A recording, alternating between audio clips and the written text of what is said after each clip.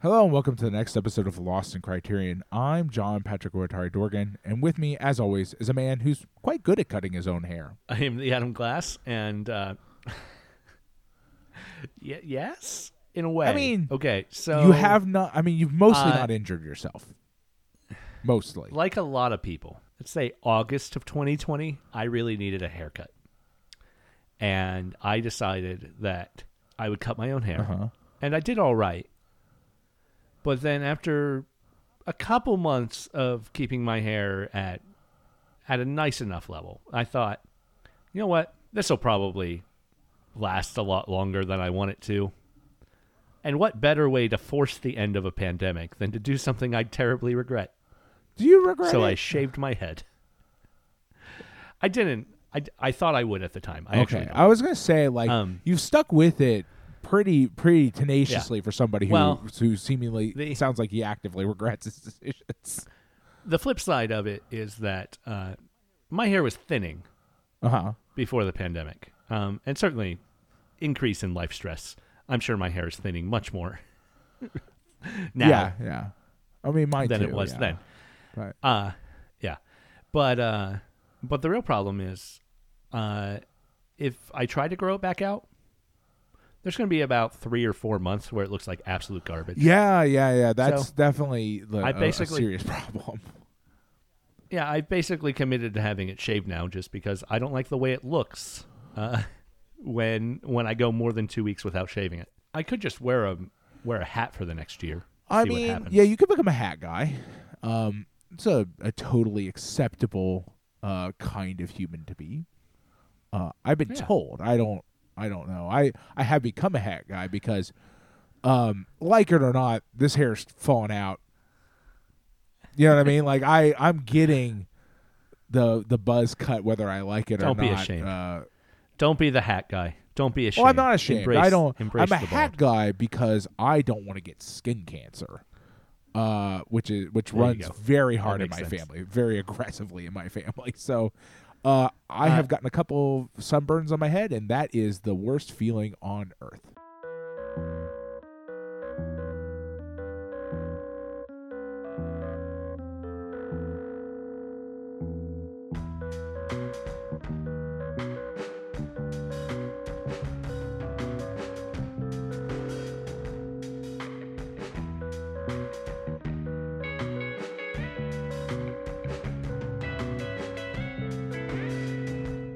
Pat, before we get into the movie this week, I want to talk about our Patreon. Patreon.com/LostInCriterion. Over there for $1 a month. You can help keep us going, get access to some bonus content. We do a non-Criterion film over there each month. Our supporters get to vote on what we're going to watch based on a list, usually that I put together, but sometimes that our supporters suggest as well. And if a supporter does suggest a list, I try to get them on that episode, and it's always really fun to talk about a movie with somebody who suggested the movie. You know, they probably like it. I mean, yeah, generally speaking, we haven't had a lot of, like, I don't think any joke submission lists. Yeah. People are like, you should watch this piece of shit. I absolutely don't want to watch. Yeah. No, they just vote for the ones when I pick absolute garbage. Like how Sgt. Pepper's Lonely Hearts Club Band won. Well, again, I don't know. And we all live to regret it. I still wonder about that because I didn't know that even really existed until you put it on the list. I don't think anyone anticipated it being as bad. Yeah. They're like, Pat talks about the Beatles a little bit more often than is healthy. He'll probably like this. Yeah, he'll probably enjoy this. Instead, I had a brain aneurysm, and this has all been a dream ever since because I'm in a coma. Like that one TV show that used to be on PBS. I can't remember what it's called. Sure. Yeah, there was a show. Newhart? That $1 mark also gets you access to the back catalog of bonus episodes. There's over 70 over there right now. So a lot of extra content over there if you want to support us. And we greatly appreciate it because it helps us pay our server bills. And that's... I mean, we do have those. That's just good. We do have those. Hosting is expensive when you're Yeah. When you're doing a podcast that's now lasted 10 years hosting, Well, it certainly does add up. we're very grateful for even our $1 supporters. Yes, absolutely. But not grateful enough to thank them on air. No, because well, that's I mean, a special tier. They have to listen to the bonus episode to get thanked. If you listen to the bonus episode, you can hear yourself thanked no matter what level you are. Yeah, it's like just a nice another little thing. Another advantage of buying in enough to get to the bonus episodes. You can hear your name said. Like, do you But like hearing your name? For normal everyday episodes, For normal everyday episodes, the only way to hear your name is to spend $5 supporting us each month. And we also like to thank them on air, like this. This is you hearing your name. Thank you so much to I Andrew feel like this Garrett, is getting a little Chris Otto, aggressive. Eric Coronado. It was a little, yeah. Thank you so much to our $5 supporters, Andrew Jarrett, Chris Otto, Eric Coronado, and Stephen Goldmeyer, the current swath. A little above that, at $10 and above, we do something pretty dang special. Pat makes a piece of art each month based on one of the movies we watched recently. I get that printed up on a postcard, write a little personalized thank you note to all of our $10 and above supporters, who we also like to thank on air. So thank you so much to everybody at that level right now. Adam Speakerman, Tracy McGrath, Nina Bojnak, Jason Westhaver, and Patrick Yako. Yes, thank you, all of you. If you want to see those postcards without committing to that $10 mark, you can head over to redbubble.com. Search for Lost in Criterion there. You can see past postcards and purchase them as postcards, greeting cards, stickers, some as pins, some as T-shirts. Basically now I go through and whatever feels right as I'm going through. It's all vibes. I think we now it's have all at least vibes-based. one phone case on there. Sweet. Yeah. It's all vibes-based. Thank you so much to everybody who has purchased anything off the Redbubble. Thank you so much to everybody who supported us on Patreon over the years. And thank you for listening. Yes, thank you all. Pat, this week's movie is Secret Sunshine from 2007 from South Korea, directed by Lee Chang-dong. Based on a short story called The Abject by Lee Chong-jun. This is, so mostly all of our excursions into movies from 2007 have been the 2007, 2008 family dramas. Yeah. Family dramas based around funerals or weddings or some other excuse for a family reunion to get a big group of people all together. Right. And we've seen them from all over the world. And Criterion really seems to love them. I mean, yeah, they do So I seem to was have sort of purchased all of expecting- them. Like, essentially every single one that was made. Yeah, perhaps we finally run out of them, though. I was sort of expecting Secret Sunshine to be that. And it is not. It is a family drama. It is a drama. Well, it's Sort a of. I drama mean, about yes, it is. loss of I mean, family, it is a sort of. family drama in Yeah. the sense that, yes, a film about the loss of family It's just is... a much smaller family Yes. than most of those. It is much strictly... It's a story of grief, and what a story of grief it is. Yeah. The literal translation is Secret Sunshine, but it is named for the town that it takes place in, the real city of Myeongdong, South Korea, which is, from the Chinese, translates as Secret Sunshine. Lee Chang-dong says that he first encountered the name of that city when he was very young. In his childhood, he lived nearby and always thought it interesting that it has such a poetic name. So it really stuck with him. Well, it's like, And I mean, they does. kind of bring Secret it up in Sunshine the... is a weird name for a city. Well, So, the thing about it is, right, is that like a lot of, sometimes you get very functional city names, and then sometimes you get, they always do have like stories associated with them, right? And I know that like that's a thing, right? Like especially when you're younger, once you find out what a thing means, you start like, why is this like this? I don't understand. This doesn't really make a lot of sense. Like, it is a fascinating name. I will admit that it is. I'm sure we all found ourselves wondering the same thing as we sort of went through this movie. Hirokazu Kore-eda, who directs Keep Walking, or Still Walking. Still Walking, yes. Which we watched a couple of months ago. Mm-hmm. Named this, in The Guardian, he named this as the best film of the 21st century so far. I mean, he's... Just a couple of years ago. It is it is an extremely excellent movie. Like, it is very, very hard to watch in many ways. Like, it's not impossible. Like, well, I mean, the point they make about in some of the bonus features about balancing some of the intensity with a little bit of not just like comedy, but like kind of having a person who sort of acts as a balance. Does help make it a little more palatable than it could be, because I could also imagine a more Scandinavian version of this film that is just the grief and is basically unbearable. This one hugs the line, right? It's like right on the edge of being almost unbearable. This movie definitely has a lot in common with let's say mid-60s Bergman. Yeah, no, I mean it is definitely. I mean, with the exception that it feels like it's somehow coming from the opposite direction. I don't know how to explain that sentence exactly, except for I don't know. Like it you're 100% right. It does, but even though it's covering this in many ways the same topics and has many of the same feelings, it is shot differently. Well, it doesn't feel ponderous. I don't. And Bergman doesn't always either. That's not what I'm trying to imply here, but like it's treading it differently. Yes, and exactly. I think one reason it's treading it differently is that while we're a good chunk of this film, like something like Winter Light, is dealing with Christianity in general, or at least a certain type of Christianity's inability to alleviate this sort of grief in a meaningful way. It's also, in this Korean context, it is not someone who is already a Christian. Well, and I think dealing with that. Right, which is whereas certainly Bergman where Bergman is coming from. Right? Like, bearing in mind, like, there's a lot of like contextual information that has to sort of play a part in this that is important and stuff. Yeah. Like, I mean, South Korea is like it's not like, how do I go about this? Like, yes, it's not a pre-existing Christian trying to use Christianity to deal with grief, and in fact is actively about the other way this thing happens, where Christianity sort of in many ways uses grief as a way to make converts.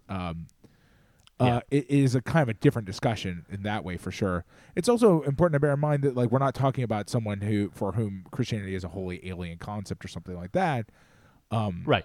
This is a person who has been, I mean, like, in South Korea, Christianity is everywhere all the time, like in much the same way that it is in the United States, right? Like, you grow up evangelized to all the time. It's my understanding that about 30% of the population of South Korea on a whole is Christian, but Seoul itself has, I think, 10 of the largest 20 Christian church congregations on the planet.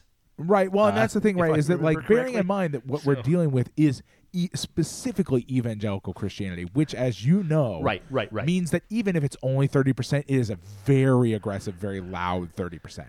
And in many ways, this movie is in part about that, right? Like, it is talking about the way that that system spreads itself, and like, but it's not wholly about Christianity. And much more, in fact, is, I would argue that the movie is more about how society in general doesn't possess the capability in many ways to make space for grief, and doesn't understand how grief actually works, and is therefore, like, doesn't, and so Christianity being a big part of society, and this society specifically, it becomes about the way that evangelical Christianity fails people in this capacity, and becomes about how, especially as a method of converting people, it is it's sort of a smash and grab job in many ways. But nonetheless, that's just a function of a part of a society that in general can't.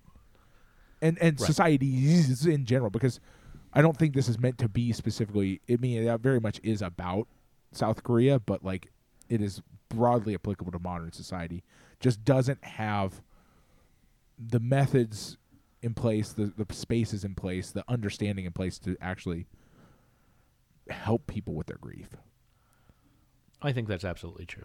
And it's lack of community, lack of care, 100%. Now, another aspect where Christianity sort of particularly comes into play in what's going on here is that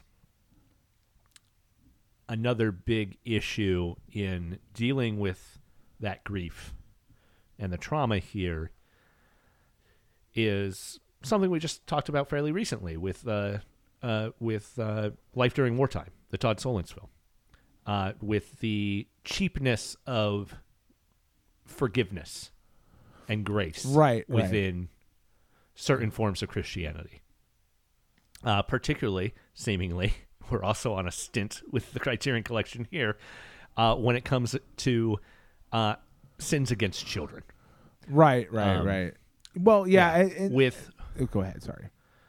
With Life During Wartime, it was sexual crimes and approaching the idea of forgiveness there from a fairly Jewish perspective, and ultimately boiled down to we had the one character being told that their sexual abuse of a child was unforgivable, that it was not within the power of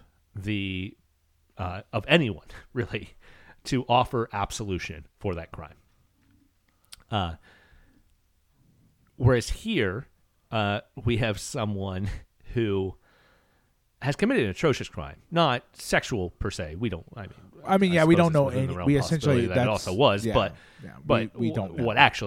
What we know is that they murdered a child, and then found Christianity in prison, and have absolved themselves of what they have done, without seeking any sort of restitution, without having even talked to the victims of that crime, right? And one thing we talked about in Life During Wartime is that frequently with sexual abuse across the board, be it of children or grooming of adults, institutional sexual abuse, particularly within Christianity, as I'm familiar with it, frequently happens and always gets that cheap grace. Cheap grace here is a term derived from Bonhoeffer, who we also talked about fairly recently with our Leon Morin episode. But Bonhoeffer talks about cheap grace as absolution without repentance, without reparation, as opposed to costly grace, which is a seeking of repentance that might actually cost you something to rectify the problem that you caused. And so frequently, and this is not just an evangelical Christianity problem, but it's definitely something we see here, that cheap grace is not only proffered, but it is celebrated. Everybody in the church is happy that the murderer has found God and found peace. Well, right, and so God. And that's where we kind of run into the thing is that like we get the sort of we specifically talked about cheap grace before, but like we're also dealing with the sort of socialized opposite side of that, which is like I don't know what it would be termed sort of in a sort of theological or philosophical right sense. But the idea of the other sort of cheap thing, which is the cheap conversion of people in grief, in pain, in suffering, where you just sort of sell them a bill of goods in many ways, like this will solve your problem. You're not like and what I was thinking about when I was driving home from work yesterday, having seen the movie the day before, is that like in many ways, what we're talking about here is kind of core to one of my big beefs with, and I didn't grow up in evangelical Christianity. I grew up in very moderate liberal Christianity, which has at times wanted to be evangelical Christianity because it's such an appealing business, right? But basically, like this idea, what you're doing is you're selling Christianity without theology, Christianity without philosophy. You're not really teaching people about because if you're trying to integrate a person into not like just this sort of what I would almost call like blind faith methodology of Christianity, but actually trying to make them into quote unquote a Christian, then you can't just like offer them and say like, hey, guess what? This will solve all your problems. Like, you're not going to be sad anymore. You're not going to be in pain anymore. God will just take all that away. Everything like, but that's what they're selling. That's what they're always like. That's what they're selling to her. That's what they're selling to anybody in that situation. Yeah, that's not religion. That's snake oil. Right, exactly. And that's what it almost always is. And like sometimes people find their way out of that hole, but I think by and large they don't, because it's not really a hole you're designed to be able to get out of, right? Like, and so then after that you've got a bunch of people who, like, I'm not going to say that they're not believers or something like that, but you've got this idea that like she's failed and not that it's failed her. Like, you know what I mean? Like, there's a sort of notion that like, well, we can just pray for her until she comes back or something like that. And it's like, yeah, but she's not going to come back because you guys didn't do what needed to be, like, you didn't provide for her. You told her, this will fix your problem. And then when it didn't, that's a failing on her part. She failed to be fixed by God. Yeah, and even worse, in it failing to help her, she spiraled. And like it made things 1,000 times worse. The fact that she attempts to seduce the pharmacist's husband means she's going to be a cautionary tale within this faith community. Right, you got exactly, and she's got this sort of like, assuming he even ever tells anybody, which doesn't seem like that will happen necessarily, but like you know, they failed her, and in many ways gave her a view of religion that was wholly unreasonable, right? Like, this is going to fix you. You'll be fine after this. God's love will fill up whatever hole is missing in you, and you'll be great. And like, then she encounters the fact that they're selling the same snake oil to the prisoner, essentially. The person who did her such grievous harm. And that's like, that those two things can't be held at the same time. She can't. They didn't provide her with years and years and years of like sort of theological education to be able to like maintain essentially an internal contradiction in her mind. Right. It was like, oh, well, it's fine now. And like, isn't it great? Because none of them has been so grievously harmed in their lives, more than likely, right? Like, no, absolutely. They can sell this redemption and this like freedom from grief because they haven't experienced anything quite like it, right? I mean, because like, it doesn't take a lot to understand. Like, you don't have once I knew what was happening, because the movie does sort of just drop it on you. Like, you just develop this pit in your stomach. You're like, you know exactly what's going to happen, and it's you're hoping it won't, but you know it is going to. It's horrible. Like, the movie's not horrible, but what we're seeing is horrible. But at the same time, again, society in general also is trying to do much the same thing, right? Like, the society in general says to you, you must be over this by now. We do not have time for your grief. Your grief is wasting our time. Like, is bad. Your expressions of grief are bad. You are wrong to continue to feel this grief. And that's, you know, it's a whole other sort of separate problem that Christianity is just a functional part of. Right. Yeah.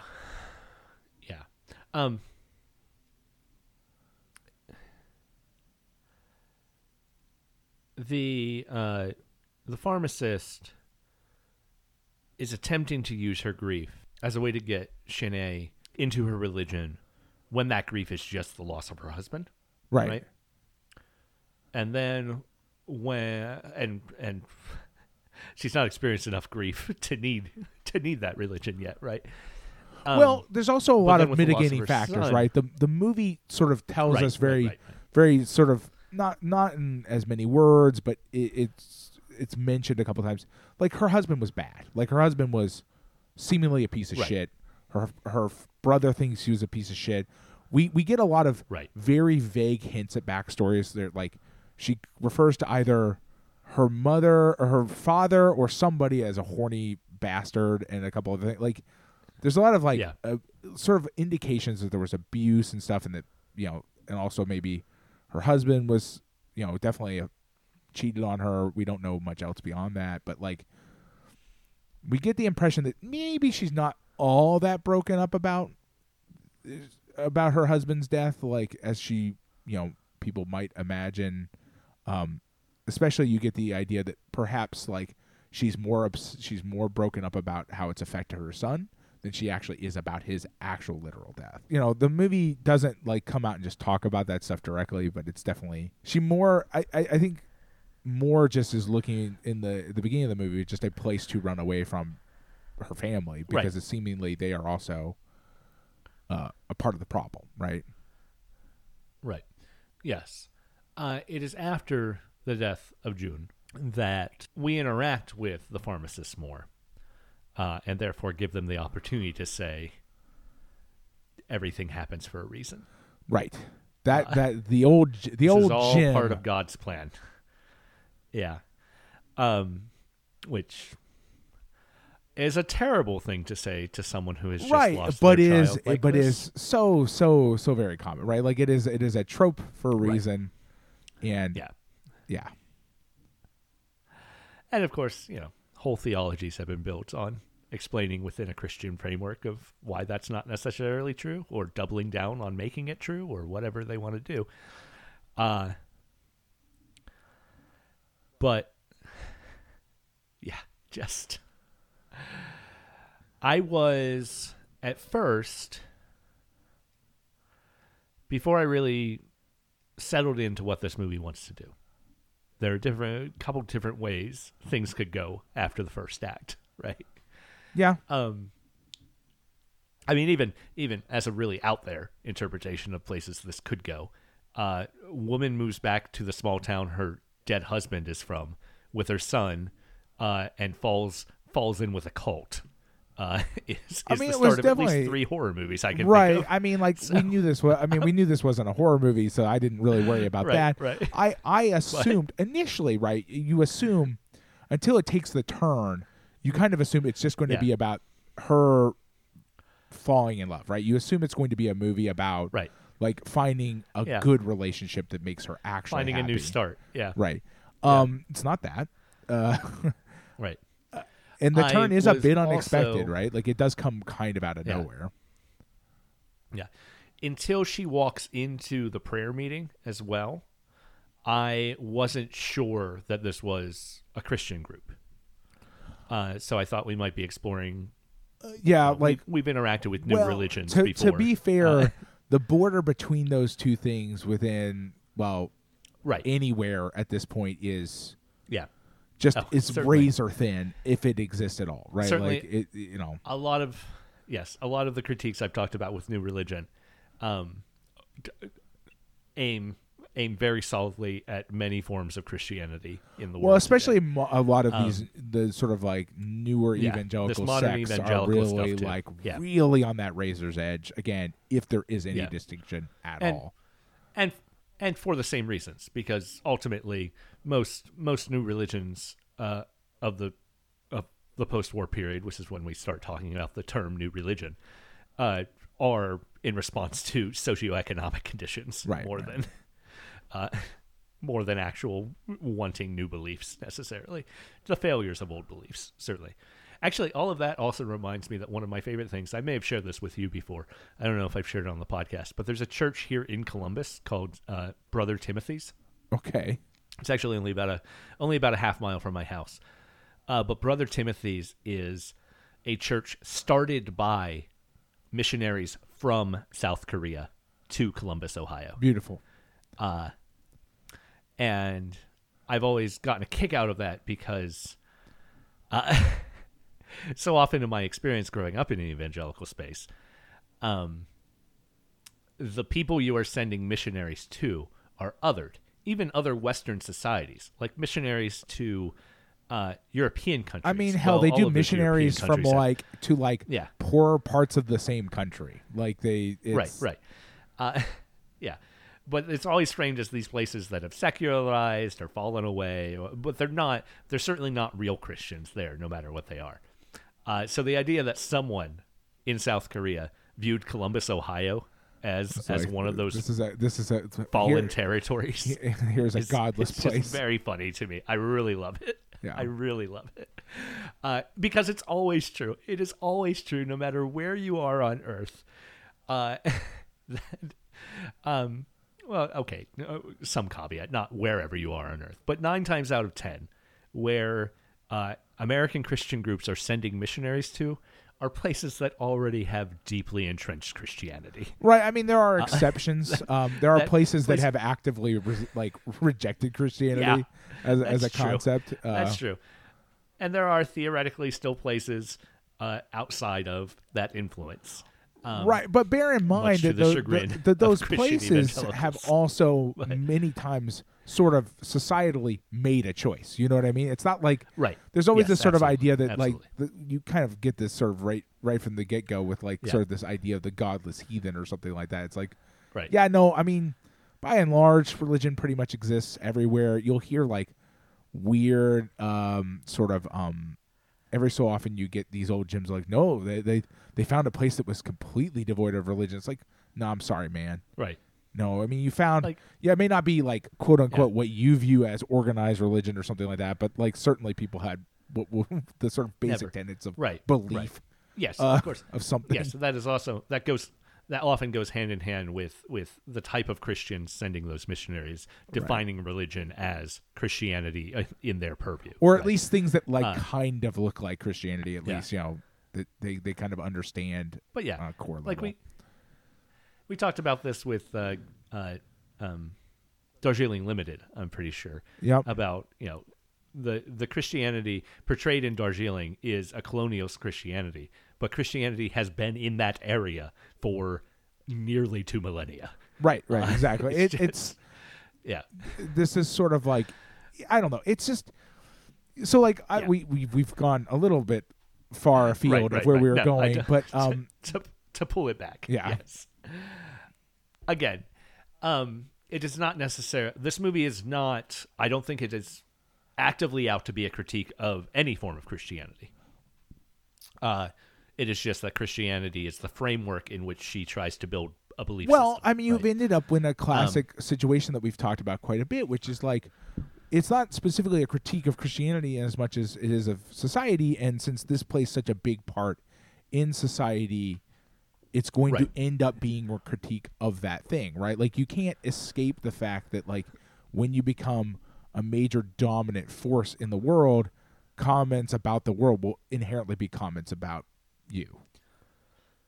That's just the nature of things are like that. And he even sort of, in the sort of interviews about it, Lee Chang-dong talks about this is not really meant to be a message-based movie. It's meant to be a question movie. The problem is that questions are messages and messages tend to be questions. And there's a lot of even if you're not trying to make a point, when you set things in a context and then you see the setting, the events show you how the context hurts and or fails people, that's going to inherently kind of end up being a critique, whether you intended it to be or not. And, and there's nothing wrong with that. He just he makes not an argument that it doesn't have it, that he just doesn't go at it looking to do that, to make a commentary. Yeah. Yeah. He also mentions that he himself is not Christian. Right. It's not associated with it. And whatever else might be true of Christianity within South Korea on a whole,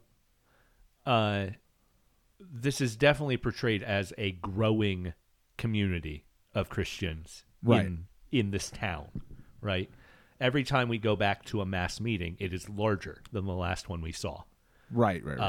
And often in a new, larger building than the last time we saw them. Where our director is coming from isn't necessarily... I think maybe he's just picking Christianity as something some of his audience might have familiarity with, and enough of his audience has general familiarity with that he doesn't have to define the religion he's trying to use. But I also think is that like I think it's what we're running into here is also this is just a very naturalistic form of storytelling. He's picked a real place that does exist, and a real way that like the world around him is doing things, right? Like when you look at the world, he looks at the world and he says, well, like, you know, what would happen to a person in deep grief who would try to talk to them, who would try to quote unquote help them, right? And like, you know, a lot of the neighbors and stuff, rather than like sort of actively like trying to help per se, try to be just friendly. You know, there's nothing wrong with that. They try to like kind of welcome her in many ways, at least not necessarily successfully at the beginning, kind of a little bit standoffish at the beginning. But over time, move into a kind of framework of like, well, we'll invite her to events and stuff. But like, and in reality, before the second tragedy hits, she is being integrated into the community, like successfully. Yeah. Like she is in the middle of an event that is about integrating her when the second tragedy hits, right? Like she has sort of been successfully, if not fully integrated, successfully has started that process. And the fact of the matter is that where we run into the hiccup is the fact that like once the second tragedy hits, the society just doesn't have the tools. It just doesn't have what it needs to help. There are examples of the opposite being true, right? Like you know, Zhongchan, when he has ulterior motives, obviously. But we do see a sort of progression over time that he sort of, in many ways, sort of abandons those ulterior motives, and it just becomes one of the few examples of somebody who's just trying to, like, who is trying to do kind of more active help. But the problem is that the society just doesn't have the space for it. It just doesn't exist in a way and so sorry, that was a big diversion from where I was going with that. But my point is that like I don't think he looked at Christianity and say like, what religion can I pick to like fail her? Of course not. It's like, who would reach out to this woman? Like what kind of group or what kind of person is absolutely true that yes. That's the kind of group that like when you are feeling pain, especially in a very evangelical, like a society with a lot of active evangelical churches, they will 100% actively reach out to you and try to like offer you religion as a salve to your pain. Yeah, it's just a thing they will do. Right, and it can work for people. Here's the thing though. I don't know that it can. Not that I think like, you know, we know my stance on religion. We don't need to get into that too deep. I'm not coming from it from that direction. My argument is more at this point is that like the kind of pain she's feeling and the kind of Christianity being offered will always fail. They are not offering her what she needs, which is essentially Christianity in the form of sort of therapy, right? Like she needs somebody to help her deal with grief. They are not offering her, we will help you deal with grief. They are offering is a cheap solution. A way to pretend that grief doesn't exist anymore, which will always fail. Right. Has zero chance of success. Yes. What I mean to say when I say it can work is that there are forms of Christianity that can deal with that. Right, but it's not the form of Christianity she's and it's not even the way of I can never say that word, that is being suggested here. Like but again, the kinds of Christianity you're talking about are not also the kind that are essentially out hunting for people in grief to like bring in. You know what I mean? Like what we're talking about right here is a very predatory behavior. It's not necessarily the people doing it are predatory. Like I don't think the pharmacist is like a horrible person who's trying to like just, I've got to get my numbers up. It's not like that. They've been taught that like they've been brought into a belief structure that tells them that this is the be-all, end-all solution to all problems. You can just, God will will just make it disappear. I think one thing that is maybe sort of portrayed here too is that the sort of Christianity that makes you feel better to someone like the pharmacist. And this is a lot of the evangelical Christianity that I have interacted with. It's a very middle-class religion. Mm-hmm. And that's not to say that Shin'e is not middle-class here, but it is a religion that has been designed to solve middle-class problems. Right. And it's what even more than middle class. It's like middle of the road, right? It's yes. Average levels of grief, average levels of suffering. Right. And frequently, when tragedy strikes, that framework is not ready. Right. Well, I mean, that's why you do see a lot of people who are already even in these religions, when they hit moments of intense grief, end up seeking different answers, right? End up and going beyond their sort of like what and there's what I mean though is that that's not necessarily true of all forms of Christian religion, right? Like some of them are a little bit better set up to provide for people, right? It's just that like this one's not, right? Yeah. I mean, to that extent, this idea of the grief being greater than the organized religion is able to deal with does get us pretty solidly back into Bergman, at least with something like Winter's Light. Absolutely, but I think it also gets into but I mean, Bergman has a lot of the same sort of ideas and critiques in the sense that like what I think you're dealing with here, and boy, man, we are about to do a big whopper here. Oh, let's do it. Okay. You are dealing with a religion that is built around the functions and designs of capitalism. Okay? Yes, 100%. And in that, that's why it can't make the space. That's why it doesn't have the capabilities necessary to accommodate somebody experiencing insanely intense grief, right? It can't, because that requires a level of sort of holistic personal sacrifice on the part of many people in the community. Not to say it can't happen. It does absolutely happen. But people who are doing that in many ways are operating in defiance of the social paradigms rather than in compliance with them, right? Like allowing somebody that space requires the rest of the community to take on great personal self-sacrifice, right? Things that are capitalist imperatives have to be forgone. I don't know. Yeah, and that's really hard to do. The system's not set up to allow that to happen. Yeah, interestingly enough, until I just started digging into it, I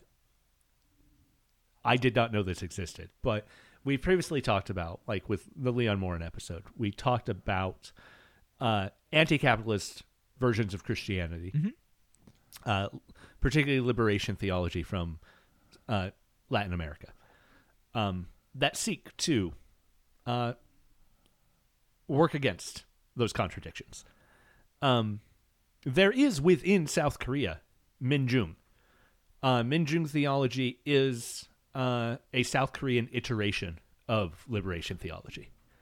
Obviously not the Christianity we see in this movie. No, right. But interesting that it exists. Right, and presumably, but the problem is that you run into a lot of really interesting conflicts of paradigm, right?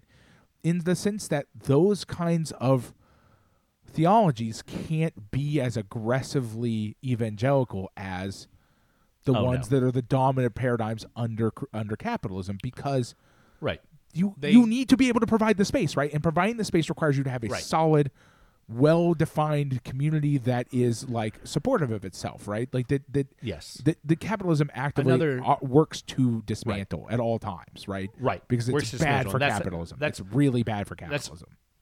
That's really where we're at. liberation theology in all its forms, African American liberation theology within America, Latin American liberation theology, even Minjung, exists in a crisis point, right? A crisis point of capitalism where colonial capitalist forces have come to crisis point. And it pops up in times of revolution because of that. Within African American contexts, life as an African American in United States is always a crisis point. Right. Look at history. Well, in many ways, most post-colonial I use post-colonial and extremely. It is post-colonial as we define it in modern neo-colonial terms, right? Because right? Like post-colonial is a joke of a term in some ways, but it's not meant to be, right? It's post-traditional colonialism. All exist in sort of permanent crisis points because they are because by the nature of the things that colonialism has done and continues to do, they just have to exist in that spot, right? It's just inherent, and so you do see things like liberation theology coming about as sort of ways of dealing with that. But the problem is that like they are inherently conflicting with that. That means they have to conflict with capitalism, right, at their core. Right. So to a certain extent, within the South Korean society we see in this movie, that sort of liberation Christianity isn't something any of these people would be involved with because they don't need to be involved with, because they are not living in that crisis. They are comfortably part of the status quo. And certainly that workers of the world unite Christianity is not something our main character needs right now. No, either. I mean, but the point is that when we kind of that allows us to loop back around to where we were kind of going with this, which is at its nature like the kind of Christianity that is on offer, that is being offered to her and anybody in grief in these places, is not designed to allow a person to actually truly grieve. Right? Like it can handle minor levels of grief because, bearing in mind that like different things cause different amounts of grief in different people, right? The loss of a child is inherently an extreme version, right? Like it is just. Oh, absolutely. And so like at its core, probably nearly any form of this is incapable of handling this. Like with the exception of, like I said, ones that are purposely designed to provide intense amount of community support. That's just not what exists in most places. And again, they tried to bring her in because they are offering cheap solutions, right? And she's desperate, right? She just wants something to make the pain go away, right? And I really wasn't sure where the movie was headed when we see her start to deal with losing her child. This can go anywhere. Like at this point we are in completely wild country. Like I was like, cause like my automatic response is like, well, there's only one thing that exists in the world that will make the pain go away. You know what I mean? So I assumed it was going to be about her attempting multiple attempts at suicide. Like I just assumed, because like that's just sort of like the sort of like, and eventually we do get there, right? But like I assume that's where the movie was going, because she clearly falls into deep depression, right? And it doesn't go there initially because somebody sells her a cheap solution. Now, mind you, that cheap solution, it's debatable whether or not that cheap solution pushes her further down that road eventually, right? Because we don't know, right? Like we don't know where her character was going before she sort of found religion, right? That cheap solution does push her to a point where she decides on her own volition, air quotes around that, in as much as anyone decides anything on their own volition. She decides of her own volition that she needs to go forgive her child's murderer in person. Well, and so that's an interesting, because like again, she's been sold a very cheap version of absolution, a very cheap version of this. She wants the power to say I forgive you, right? Like, yeah, and it's a very understandable desire, right? And a good functioning religion would say this is a bad idea. You are not at a point where you are where this is coming from a good place. We can work on both ends and see if we ever come to a point where the two of you can meet. Right, exactly. Like, but you going out blind, right? And instead, everyone says, "Oh yeah, that sounds like a really great idea." Right. Everybody has, because like nobody there possesses the full conceptual understanding of what she's going through. Right. And some of that's they can't because, they haven't been through this level of grief, right? But that's part of the problem with this sort of the community that we're talking about here, is that it doesn't even possess people. It doesn't even have within it people who have experienced this level of grief, right? Like it can't, partially because it's so new and so nascent, right? It doesn't have, we will have you talk to so-and-so who has experienced something akin to this. Maybe not as extreme, but like could have a framework to operate on, right? Instead, you essentially have a bunch of a sort of newly conglomerated thing that just doesn't even know what to do, right? Now, mind you, we do get the voice of reason. Jonathan says, like, I don't think this is a good idea. But he's intensely supportive, so he just offers the driver there. And he's right. And of course he's intensely supportive for his own reasons. He is, right? and he's got a crush on her. He does have a crush on her, but we do see we do see that develop over time, and even by that point, you get the impression that he's sort of given up on like the sort of, it's become a lot less animalistic over time, in the sense that like you get the impression like he mostly, I don't know how to explain it. It's kind of crossing the realm of like he just needs to spend more time with her, right? Like we even get that from the director, in the sense that like the director sort of talks about him in the sense that like, yeah, like he definitely has his reasons why he's doing this, but it goes on for so long, at some point it stops being about like immediate gratification to a certain extent, right? He becomes more of a like even the director talks about the idea that like, well, you wanted a sign from God, and there's this guy who like literally will not stop helping you. It's the old joke about the Baptist on his roof during a flood. Right. Yes. God to save him, and a boat comes by and he says, "No, God's going to save me," and sends the boat away, and another boat or another helicopter, and eventually the floodwaters raise, and he dies, and he gets to heaven, and he asks God, "Why didn't I prayed that you saved me? You didn't save me." He said, "Well, I sent you 2 boats and a helicopter. What do you want?"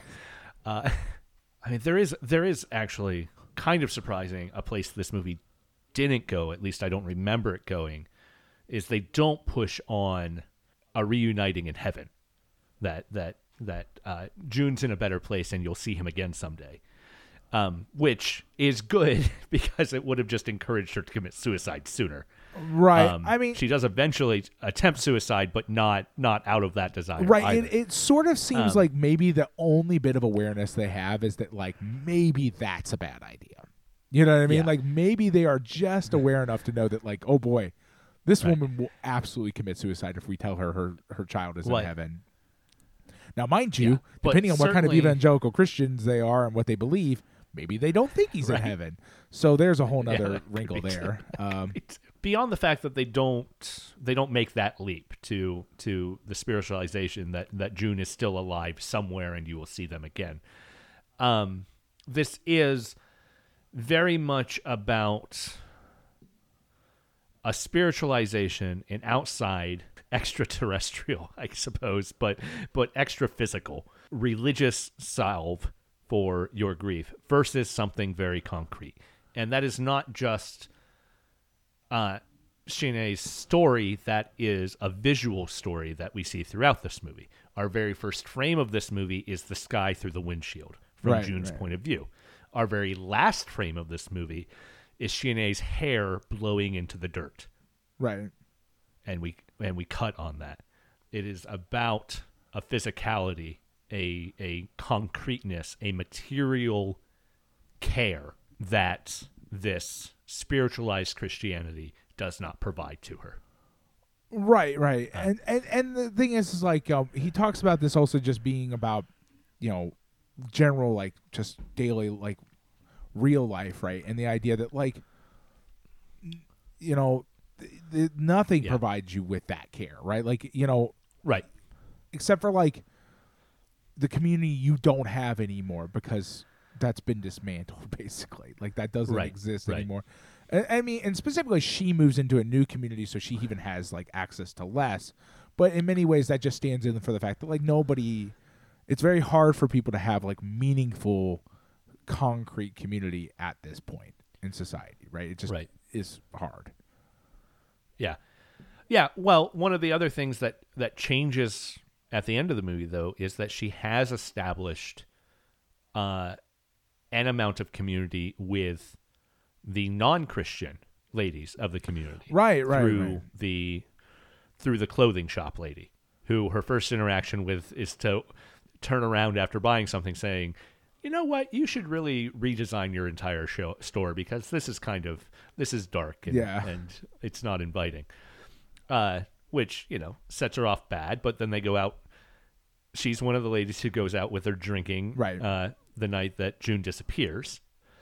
So they have turned around and started a relationship, but then she gets pulled out of that to be with the church group and then comes back around. And in those final moments, they see each other again. She says, "Oh, I have changed my store. And you were right. It has increased business. Things are going better."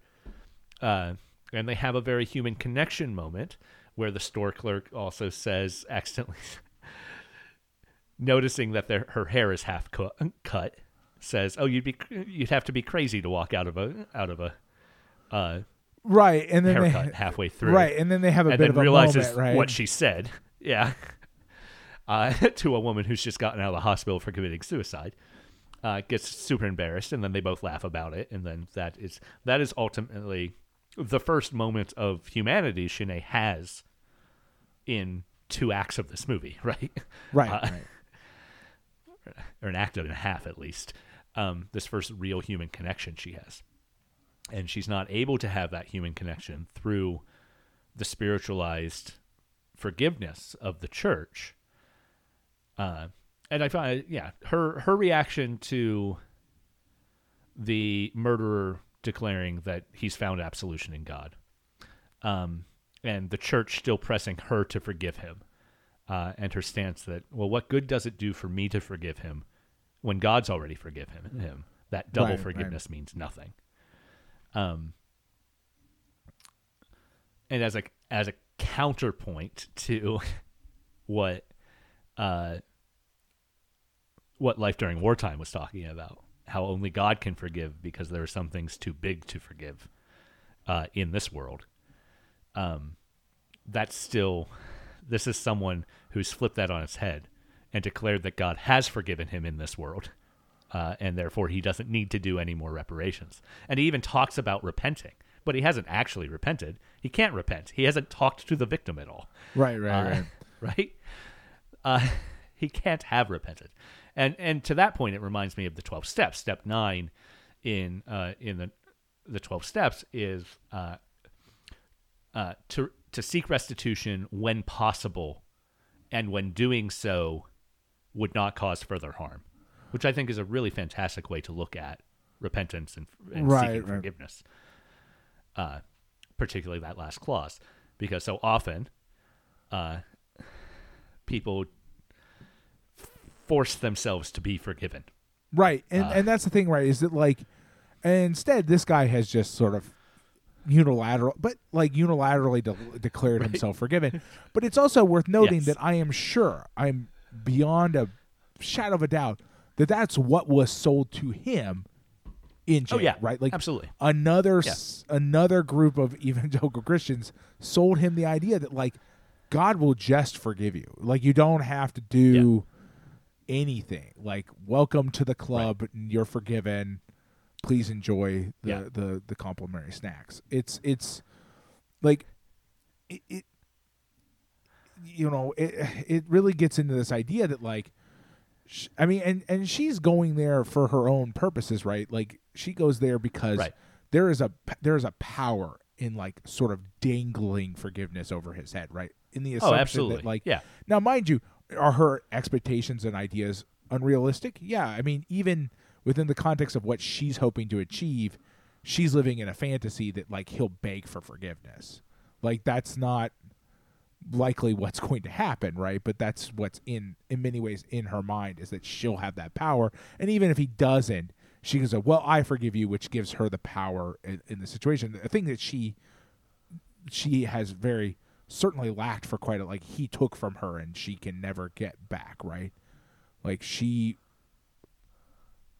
in many ways, right? Like there's, not only did he take her son, but he also took her control over her life, right? Completely, in the sense that like that was her son, right? And now he's gone and is never coming back. Like even if he offers, something, he can't offer the thing she actually needs and wants, right? It's just interesting how that like both of them were sold a bill of goods that is not really beneficial to either of them, right? Like the version of Christianity she sold does not help her. The version of Christianity he sold does not help him. Yeah. Like he didn't magically become a better person because somebody told like because now he does communion once a week or whatever. Like it doesn't work that way. Right. And whatever caused him to commit this crime, which is not a question that the movie is interested in exploring at all. But whatever caused him to commit that crime has not been solved by this. Right. So yeah, it's. I mean, so in that sense, right? Like this movie is just as we talked about, though it is a broad. We don't know why he committed the crime, but there's also sort of the impression that like we're talking about in many ways societal factors and things like that. Like there's indications about money and stuff, but obviously that's that's not enough, right? Like we can't accept that as the whole reason for it. And so like in the end, the movie just I don't want to say just in like a bad way, becomes a broad condemnation of the way society is structured, right? Of the disconnection between societies, or between members of that society. Yeah. The person who is always there to be her concrete connection to society, the person who welcomes her into this community to begin with, Jung Chun, ultimately is there but doesn't himself know what to do most of the time. Right. Well, the problem is that in part, like as we were kind of talking about before, like this sort of stuff, like it's sort of like people talk about like it takes a village, dumb shit like that for like, kid stuff. But like in very much in reality, like this is beyond the realm of his capabilities to fix. Like you can't fix, right? And I don't get the impression that he's actively trying to quote unquote fix, right? But like he's not enough. He's not a community in and of himself, right? We do see that like possibly like the formation of a larger, as you mentioned, like the woman across the street who runs the clothing shop. Like we're starting to get into the world. We're like, okay, well, we're starting to get into the position where now we might have enough people here to make things materially better for her and make her life basically possible.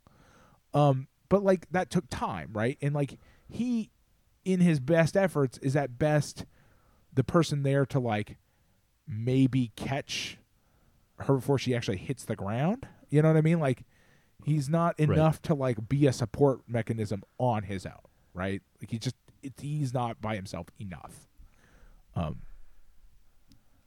And in that way, he functions as part of the critique, right?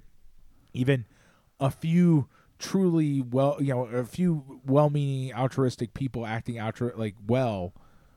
isn't enough to be is not a societal support network. I also thought about Leon Morin when she goes to that big outdoor church meeting. Yeah.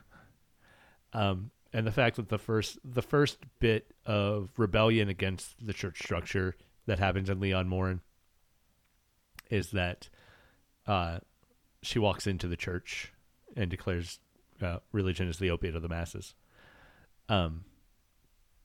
which obviously is at its heart one of the ideas that we're dealing with here too, right? Right. But our character in this movie's similar rebellion of sneaking into the sound booth at the outdoor meeting and putting the song that just says the word lies over and over again on blast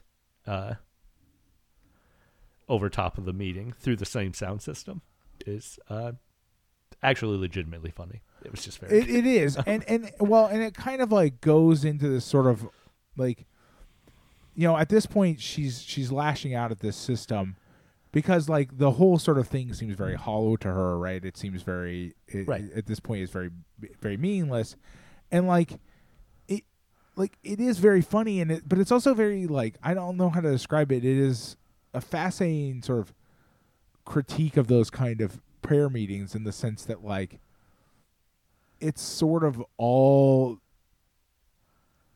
facades and moving sort of projections, right? Like it's like how weird that event gets as soon as you add in like this really like uncomplimentary music. I don't know. It becomes farcical almost immediately. It's yeah.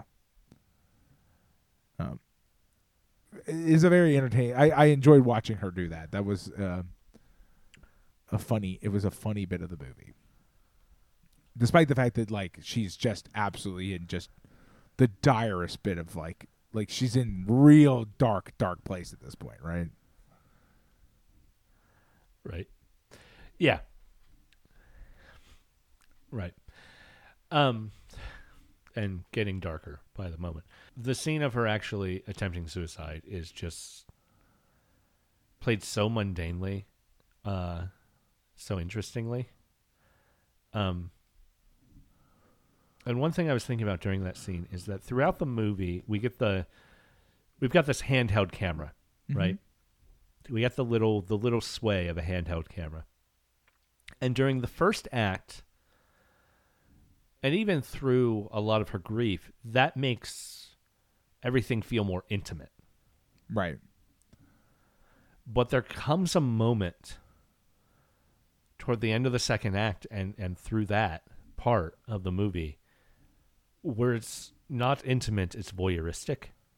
Right. Yeah. Well, I mean, especially once she's sort of like in like such intensely visible pain and walking around the streets and stuff, and the camera becomes sort of unable to like keep up with her in many ways, right? Like it's mostly her back now and not her face, right? It's like it's sort of chasing her around.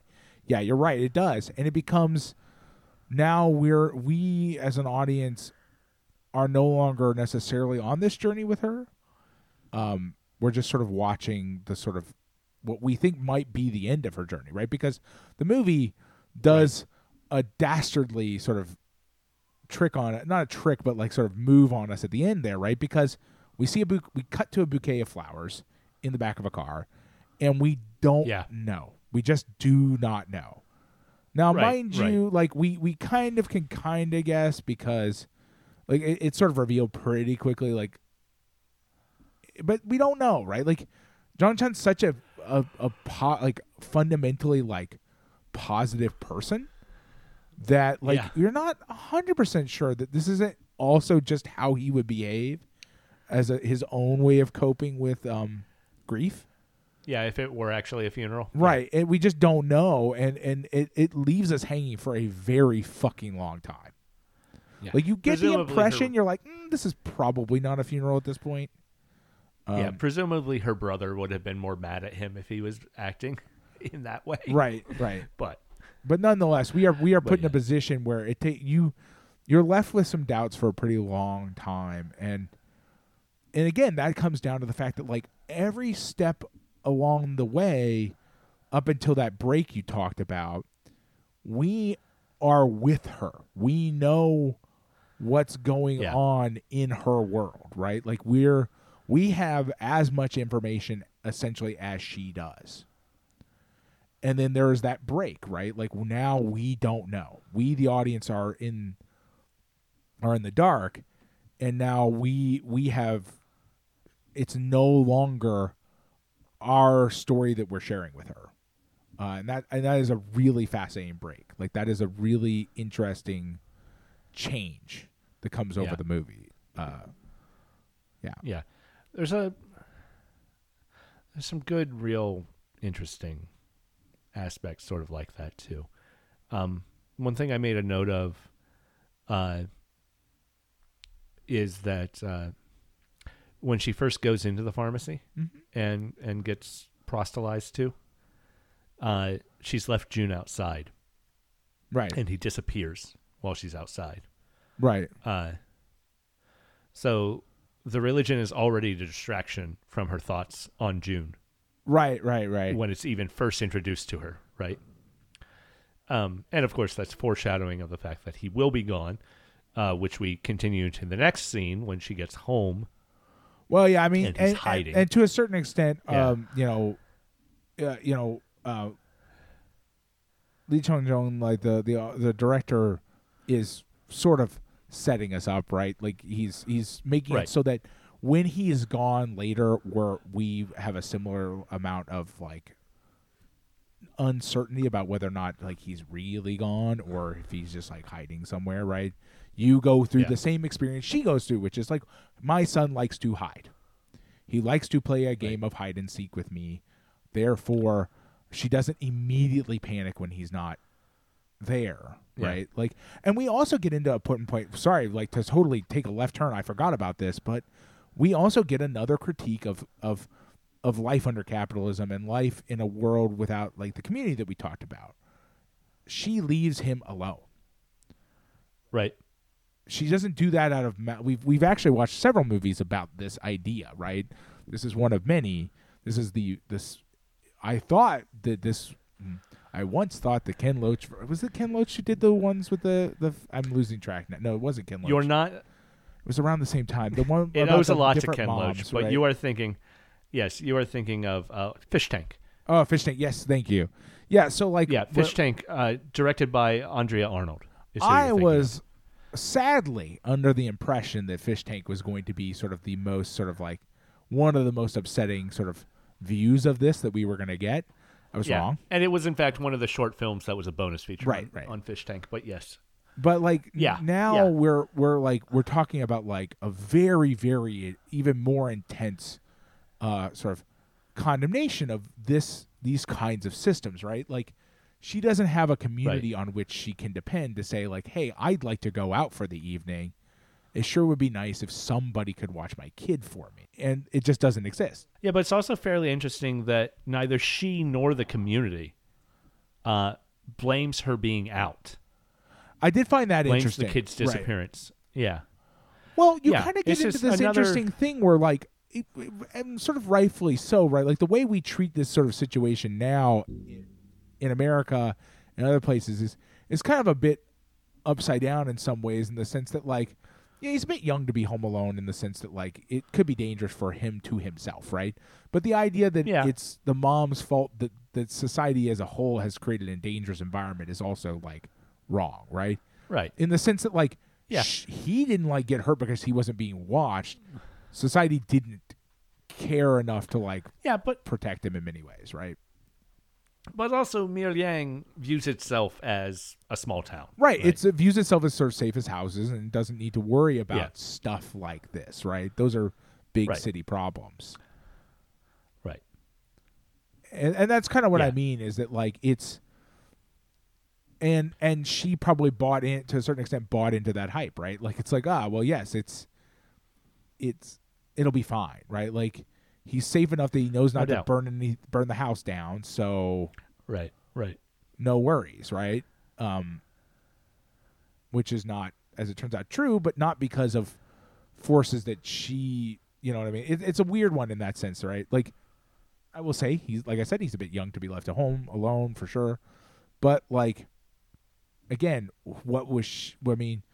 she was offered the ability, the possibility of joining the community, right? Was she supposed to say no? Yeah. I don't want to go. I I don't want to form community, like, because yeah, I mean they might understand, but like, would they offer the second time? Like, would they offer again? Would that opportunity be proffered in future to like go out drinking and like make friends? And she definitely needs friends in this moment too. Right. Yeah, it's a heavy movie, man. It is very heavy, and like I do really like I really do like it quite a bit. I find it really I was really overwhelmed. It is extremely good. It is interesting to watch a movie that causes like real substantial grief in you as an audience member. That doesn't happen a lot. Right. It's not unusual for me to like cry during movies, but boy howdy, like this one was really rough. Like it was a real difficult experience. And I think I'm glad we watched it. I really did get a lot out of it. I also appreciate, while so much of this movie is just about small town life, right? And how small town people and our director talks about it on the bonus feature, how he wanted to show everyone just doing what they would be doing, right? Right. Even our main character reacting how they would react. One, I don't know that that's entirely true because there's not, as we've already said, there's not really gossip about our main character. There is one moment of it, that first scene in the hair salon, right, where the shop owner is complaining about her having told her that she needs to redesign the shop. But there's no, like we said, there's no talk about it possibly being her fault for not watching the kid or that sort of thing. Yeah, and I think that some of that is derived from the fact that like she is, up until that break we talked about, she is the perspective character. Like she is all we have to understand the world. Yeah. I appreciate the movie's portrayal of the murderer's daughter as as someone on a similar path to our main character. Right. Yes. Yeah. She's also had this thing thrust upon her, right? Right. She is as much younger and much more ill-prepared to deal with. I mean, not that anyone is prepared. Right. Not that our main character trauma, is prepared either, but yeah. Yeah, but she's a child, right? Right. And by her own admission, she falls into with the wrong crowd. Well, see her getting right. And we can understand that those things are directly related, right? Like we can understand, and as an audience, we're made to very easily correlate those two things together, right? And after, I think it's after his arrest, Shanae catches her. No, it's before. Their it house. Directly leads to his arrest. Oh, it's directly. Yes. Yeah, she calls the cops after the daughter is looking through the window to tell them, and then we see him being arrested like the next scene or 2 scenes later. Yeah, that introduces him as a suspect to whatever is happening here. Well, in any case, I don't think the movie wants to imply that she's like part of this or anything. No, I do think it might imply though that in some ways she might have a conflicted. We might know. Need to understand why she might have gone to look through the window, right? And if we understand that maybe she has maybe she doesn't know, but she has some inclination. Maybe she was even thinking about coming to tell Shanae that her that like she thinks her dad did it. You know what I mean? Like we don't know, but it's very easy to understand that this young woman might feel responsible in the sense that she might have had a hunch. She may have felt she knew.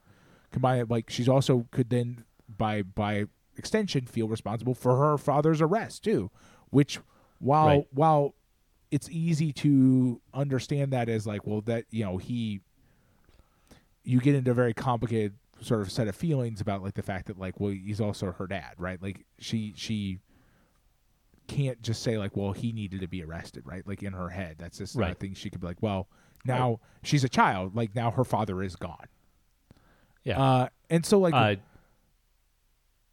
Does she have a mom in the picture? We never meet the mother. We don't get the impression that there is a mother. Like, certainly the movie is set up in a way to give us the impression that that's not part of not in the cards, right? So, yeah, like we just get this kind of situation where this young woman, we understand as the audience that in many ways what happens leads her down the path that she goes on. Right. Which is also a path that the community does not catch her in. Right. That also does not provide any support, right? Now, mind you, we as the audience get to understand that, and the director talks about this a little bit, but we're put in an interesting position as the audience because we understand that, and maybe Shine, like, she understands on some core level the truth of this as well, but unlike the first time she goes to offer forgiveness or something like that, she runs away from it this time, and not because, you know, and the director talks about the idea that, like, there was an opportunity there, like the moment existed for her to form that connection and kind of like really understand the sort of existentially the world around her, and she fails that time. But bear in mind that girl's not necessarily going anywhere, so we also understand that there are going to be other the opportunity will continue to exist at least for some amount of time. Right. The girl has been redeemed within the society that she lives in, right? She has now become a productive member of society, right, so to speak, right? She's got a job. She's got a steady job. She's gotten out of the bad spot she was in. That's not to say she's recovered from all of her trauma, but she's managed to find redemption within the community as the community exists now. Well, yeah, I mean, as in the way that is societally approved, right? Like, she has found redemption.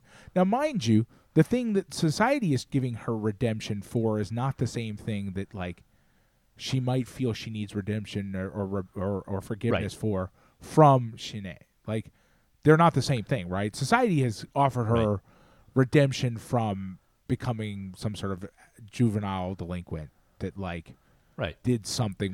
There's something very indeterminate. We understand as the audience have formed that connection, a connection that wasn't hard to form, right? Like, the community, if it were designed in such a way as to, like, take individuals into consideration rather than sort of broad strokes, could also recognize, right? Like, oh, well, her father committed a crime. She has nobody in her life. We as a community have an obligation to take care of her, and that's just not the community. That's not the world that exists, right? And so we as the audience very, very very quickly and very easily form a connection that society is just fundamentally unwilling to make. And Shanae will maybe make at some point, right? Shanae doesn't go back to the house and then try to kill herself again or something. She decides to do this thing for herself, a thing that is in many ways best understood as a community thing, right? Like, you don't cut your own hair because the community exists to do that for you. But she's still doing it on her own because she's not yet ready to, like, go deal with that stuff, right? But then the person who continues to be her only tether to this community shows up to help. Right, exactly. And we understand as an audience that he's still there to try again, right? Like, he's not going anywhere. He's going to continue to be a presence that will continue to try to reintegrate her, right? Like, at this point, we understand him to be far more, in many ways, a far more existential figure than he was at the beginning, right? Like, he's no longer just the dude who's, like, trying to hook up with her. At this point, he's become sort of a metaphysical being in the sense that, like, now he exists primarily to be the constant link to society that presumably, if he keeps trying, he hopes will someday successfully bring her back in, right? And we do see indications of it, as we talked about before, right?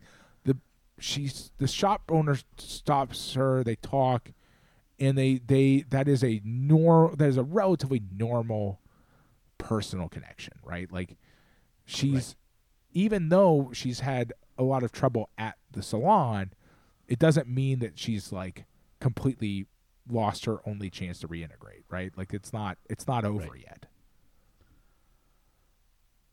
Right. Yeah.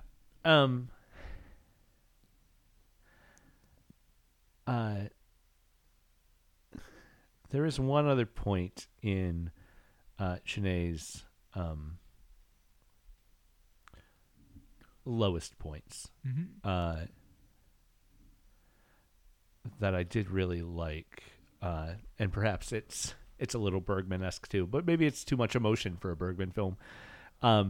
There's a point where she's yelling at the night sky, right? And says explicitly, "You're not going to beat me." Right.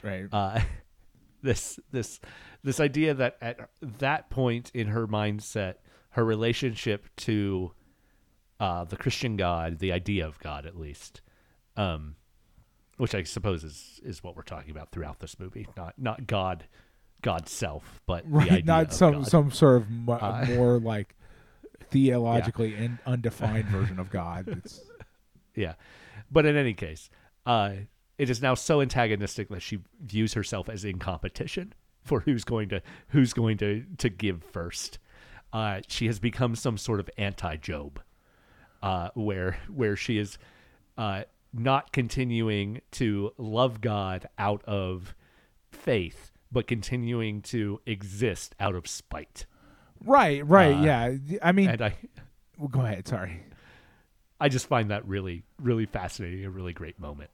Well, and like you do see other works of art that sort of kind of get into that idea, because you do see like you again are finding like the fundamental sort of like reaping what you sow as far as like shitty Christian evangelicalism, in the sense that like you're creating the potential for an antagonistic like relationship with this this concept, right? Like, at least with the idea, but even with the being itself, sure. Right, yes. Because like you've created an environment where like if he can't solve all your problems, then therefore he must be the cause of your problems. It's one or the other, right? Like you can't have it. You can't, like, plenty of people do try to have it both ways, try to maintain a sort of very contradictory set of concepts in their mind, but like this is a it's not a thing that like is easy to do or even necessarily healthy mentally, and so you end up with we recreated the environment in which she is going to fucking decide that she's actually in active competition with God. Yeah. To ruin her life. Or alternatively, like, it sort of seems like it's sort of a competition, not so much about that, but like it's a competition with God about like who's in control. Yeah. And the sort of ultimate expression of control, sort of as we get to that break we talked about, is, well, I decide when I die, right? So is sort of the sort of most intense, like, ultimate expression of that concept, right? Is this notion that like who's in charge here?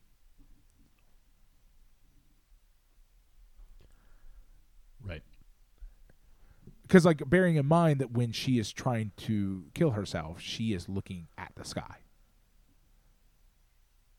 And I forget exactly what her phrase that she says is, but it's highly antagonistic, right? It's very, see, I win, right? Like I've done it. You had no power. Currently, this is our only film from Lee Chang-dong. I don't know how interested this leaves me in seeing his other work. I mean, I certainly don't know enough certainly about if the him. Criterion were if the Criterion Collection were going to show us more, I would happily accept. I don't know that I'll seek any out. My thought, mostly because this is a super depressing movie, and I don't necessarily want that by choice. Well, that was the thing. Is like was gonna talk about, and I kind of didn't. We didn't really get into it. Is sort of like final sort of thoughts on the movie. Is that like this is really possibly one of the most powerful movies we've ever watched. Like just fundamentally, just was like life altering. And it fits into a very special category. It's a very small, very special category of films that are almost life-alteringly like engrossing, right? Singular, really. Yeah, singular. Yeah. They worm their way into your brain in a way that like you're never going to forget them, right? Like they are going to be a part of who you are essentially forever, right? But also I'd almost rather die than try to watch it again. Right. Mainly because like it's like I could do it. Like the time I feel like there are a few of these films, this is not the only one, that fit into this category of like the day will come someday. You know what I mean? Like you kind of know. Like if I saw this on sale somewhere, my ass would buy it instantly. Right. Like you know what I mean? Like it's just like I don't have to think about it. It will just happen. And there's not very many in that list, right? Of like I would like to buy list, and then there's the like. But like also even the process of like going to like look for it seems somewhat painful. You know what I mean? Like you're engaging with the idea like I want to own like almost grief incarnate. And that's like almost scary in and of itself as well, if that makes sense. Like yeah, it's almost scary to like seek it out. But again, if I just was like walking down the street and it was just on sale one day, like I wouldn't hesitate, right?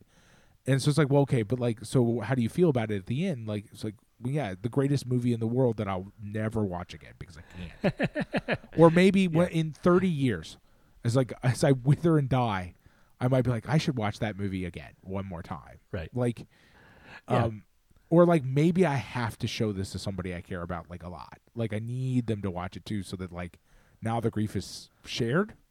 But like. I think actually, honestly, that's probably the only way I could watch it again is watching it with somebody else, saying like, we're going to watch this thing. And then it's like, but now you're kind of inflicting harm on another person, but you're kind of not, because it's also like revelatory in how it's both very painful, but also very revelatory. And so it's like, oh, well, maybe you're doing harm, but maybe you're not. Like, but yeah, I would, if, again, yeah, you're right. If like another movie came down the pike, I would 100% watch it. Yeah. What's interesting about his career, he's written a lot more than he's directed. And he was a writer, and he was actually a teacher before he taught high school for many years before he became a novelist through the 80s and 90s. And then got into film directing just a little bit before this. This is only his fourth film. His first was Greenfish in 1997, just a decade before that, before this. It's interesting, his politically, from what I can gather on reading his Wikipedia, he grew up in a really, really conservative, right-leaning city. But his parents were more left-leaning, more leftist. His mom is a descendant of a noble family. So just like his entire early life, very politically weird. Period. Yeah, very, very tumultuous. Yes, it seems like. Yeah, he's fairly left-leaning. It seems. He was actually the Minister of Culture in the early 2000s, just before this. This was the first movie he made after leaving his governmental post as the Minister of Culture. Oh, interesting. Under Roh Moo-hyun. If you look at his filmography, he directs a movie in 2010, and then he's just back to being credited as a writer for nearly a decade. And that's because the next two presidents essentially blackballed him. Interesting. He did not get work because of his political beliefs during the Mi Young-bak and the Park Geun-hye presidential administrations.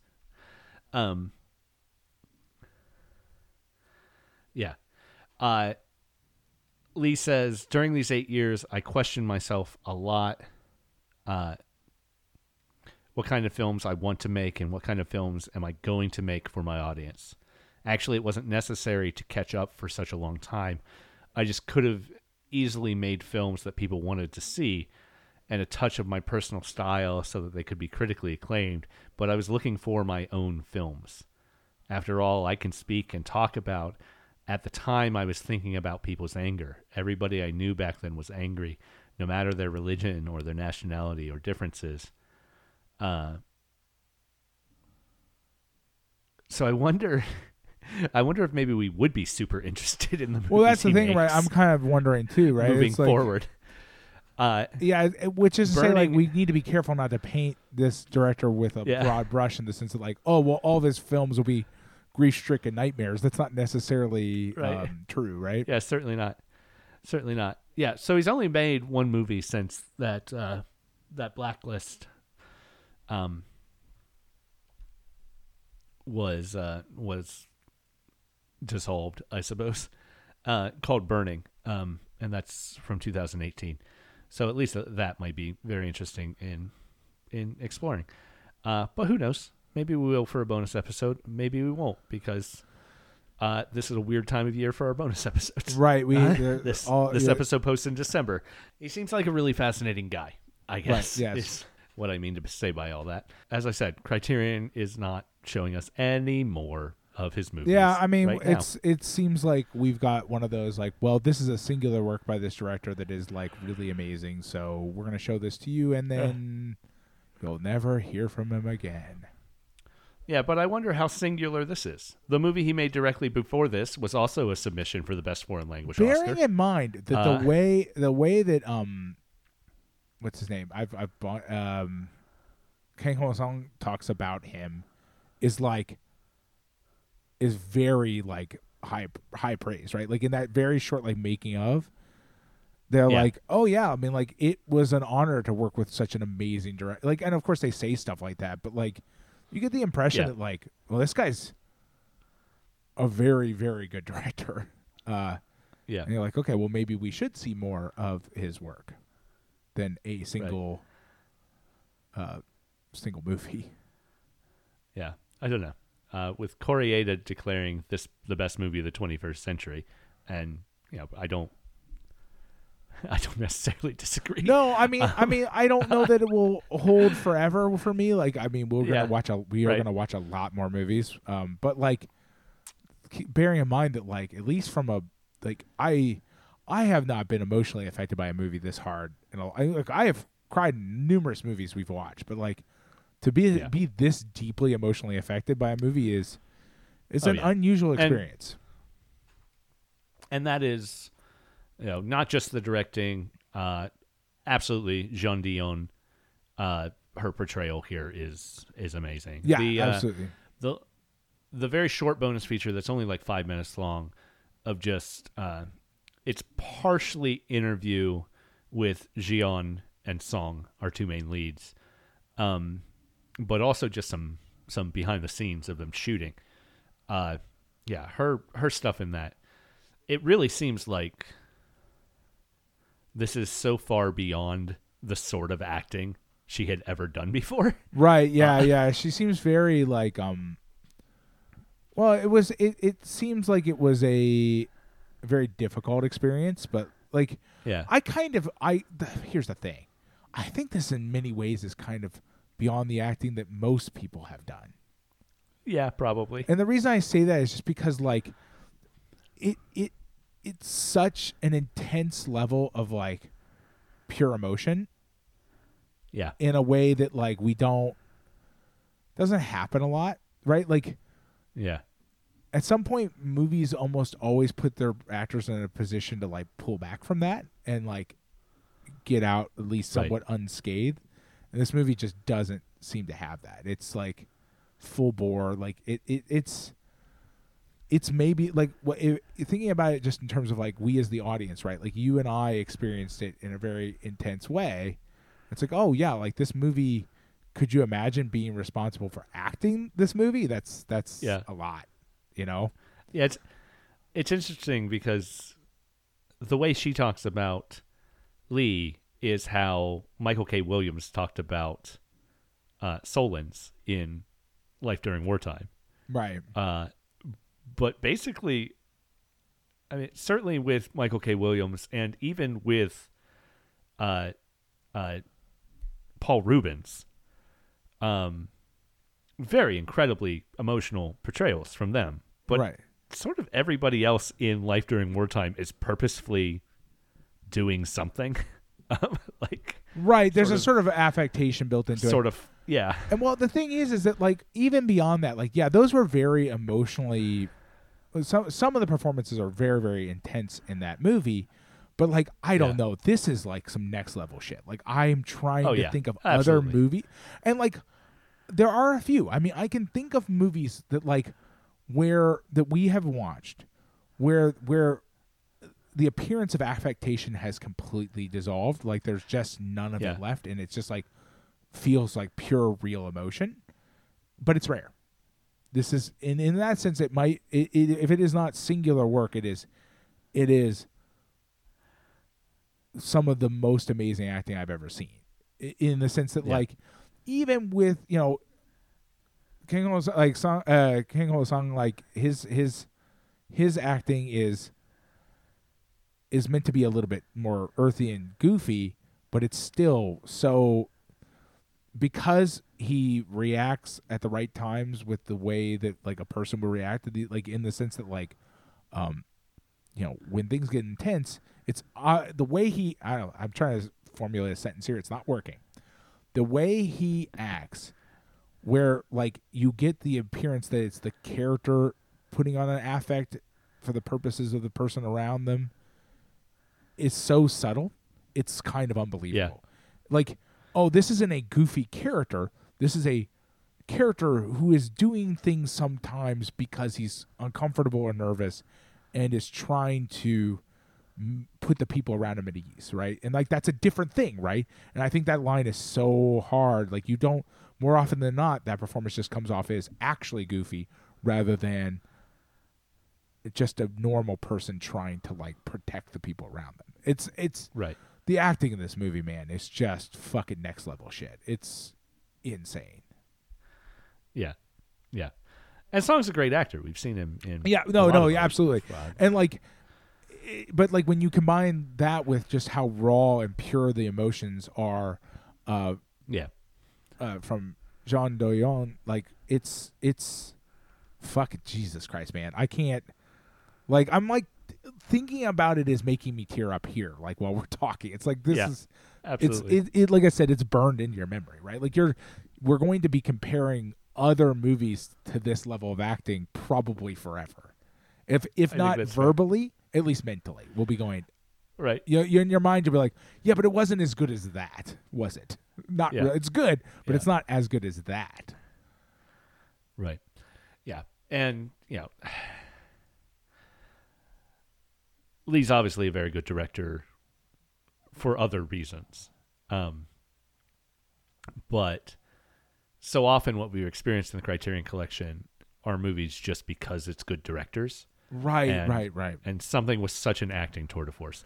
It's really, I mean, just thinking offhand, I've got to go all the way back to The Passion of Joan of Arc to get to get even something as poignantly acted as our main character. I mean, I don't know. I've lost track of what things are in what order. And that's probably unfair to a lot of movies we've watched over the years. I mean, I would say that a lot of stuff that's the first one that comes to mind. It kind of brings to mind, and this is like, it brings to mind some of the acting we get in like your Wong Kar-wais or something like that, in the sense that it has the same lack of sort of affectation built into it. It's sort of like, no, I want the actual emotions. I don't want the affectation of that emotion.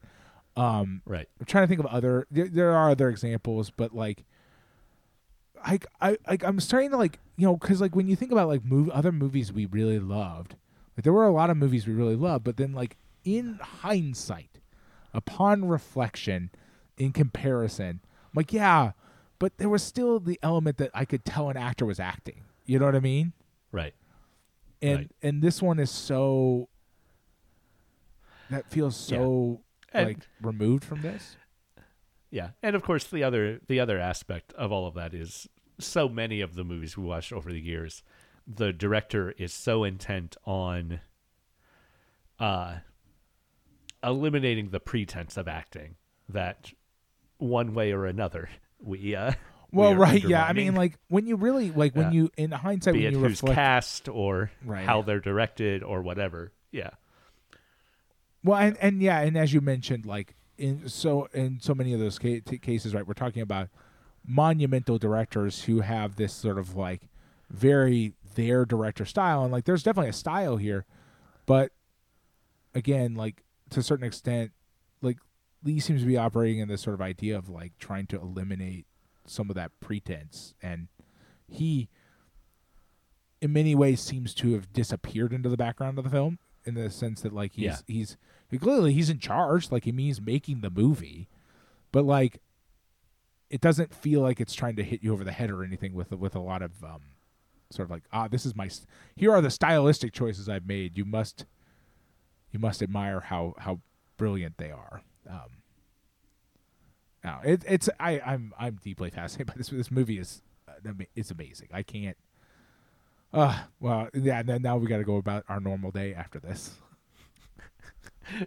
Well, I get to go to bed. Yeah, you get to go to bed. I get to go about my normal day with this in my head for the rest of the day. Lucky me. Yeah. Well, terrible news about next week's movie. Okay.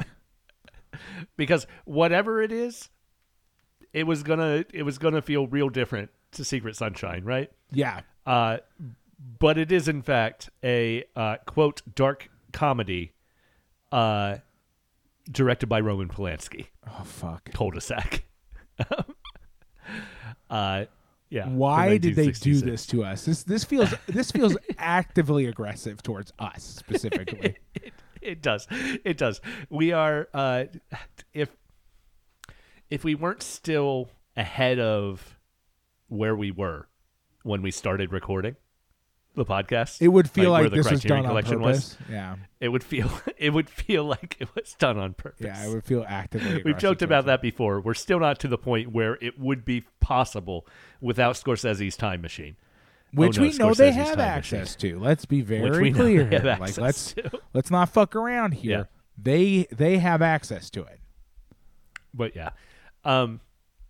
I often end this podcast by saying we look forward to the next movie, but I don't think we've ever looked forward to watching a Roman Polanski movie. No, not even a little bit. Like I'm so yeah, and this is maybe the least I've ever looked forward to it, just because like we're gonna go from a truly revelatory experience to now I have to talk about this guy again. And there's gonna be 8 million fucking bonus features. In which I'm just going to have to watch this guy go around being this guy. Probably. And we're all going to pretend like this is fine and normal. It's I mean, you and I aren't, but like the entire bear in mind, this Blu-ray came out in like the DVD/Blu-ray of this movie came out from Criterion Collection when? Like 2010. Yeah. It came out in fucking 2010. Maybe 11. The entire Blu-ray is just going to live in a fantasy world of like this guy, this is fine. We'll just talk. We just got this movie by this guy. It's like fuck off, man. Okay, now I'm angry. Okay, we have to stop because we're ruining what was a very good experience. Pat, take a breath. I'm so sorry that I mentioned too early that we've got that this should have been like, all right, Pat. By the way, next week's movie is a Roman Polanski movie. Just hang up. Just like don't even talk to me. Yes. Should have. Anyway, this week we've been talking about Secret Sunshine, just absolutely phenomenal. Directed by Lee Chang-dong from 2007. Such a great movie. I like. Oh god. Thank you so much for listening to Lost in Criterion. I'm as always the Adam Glass. With me as always John Patrick Oatari Dorgan, and we'll see you next time. Bye. Bye.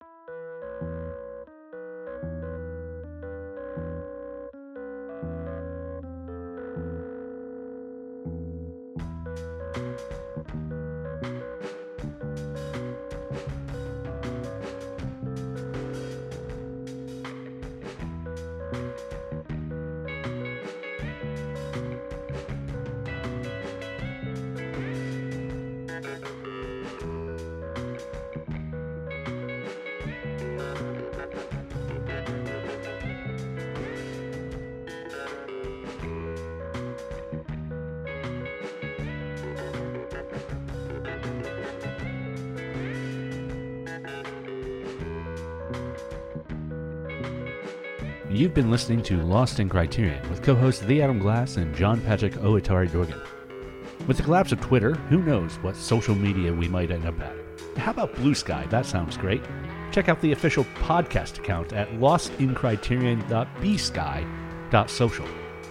Jonathan Hape does our music, and you can check out more of his work at jonathan-hape.com or on any music streaming service. And you probably should. He's pretty good. A big thanks to everyone who supports us on Patreon. You can join their ranks at patreon.com/lostincriterion. And hey, thank you for listening.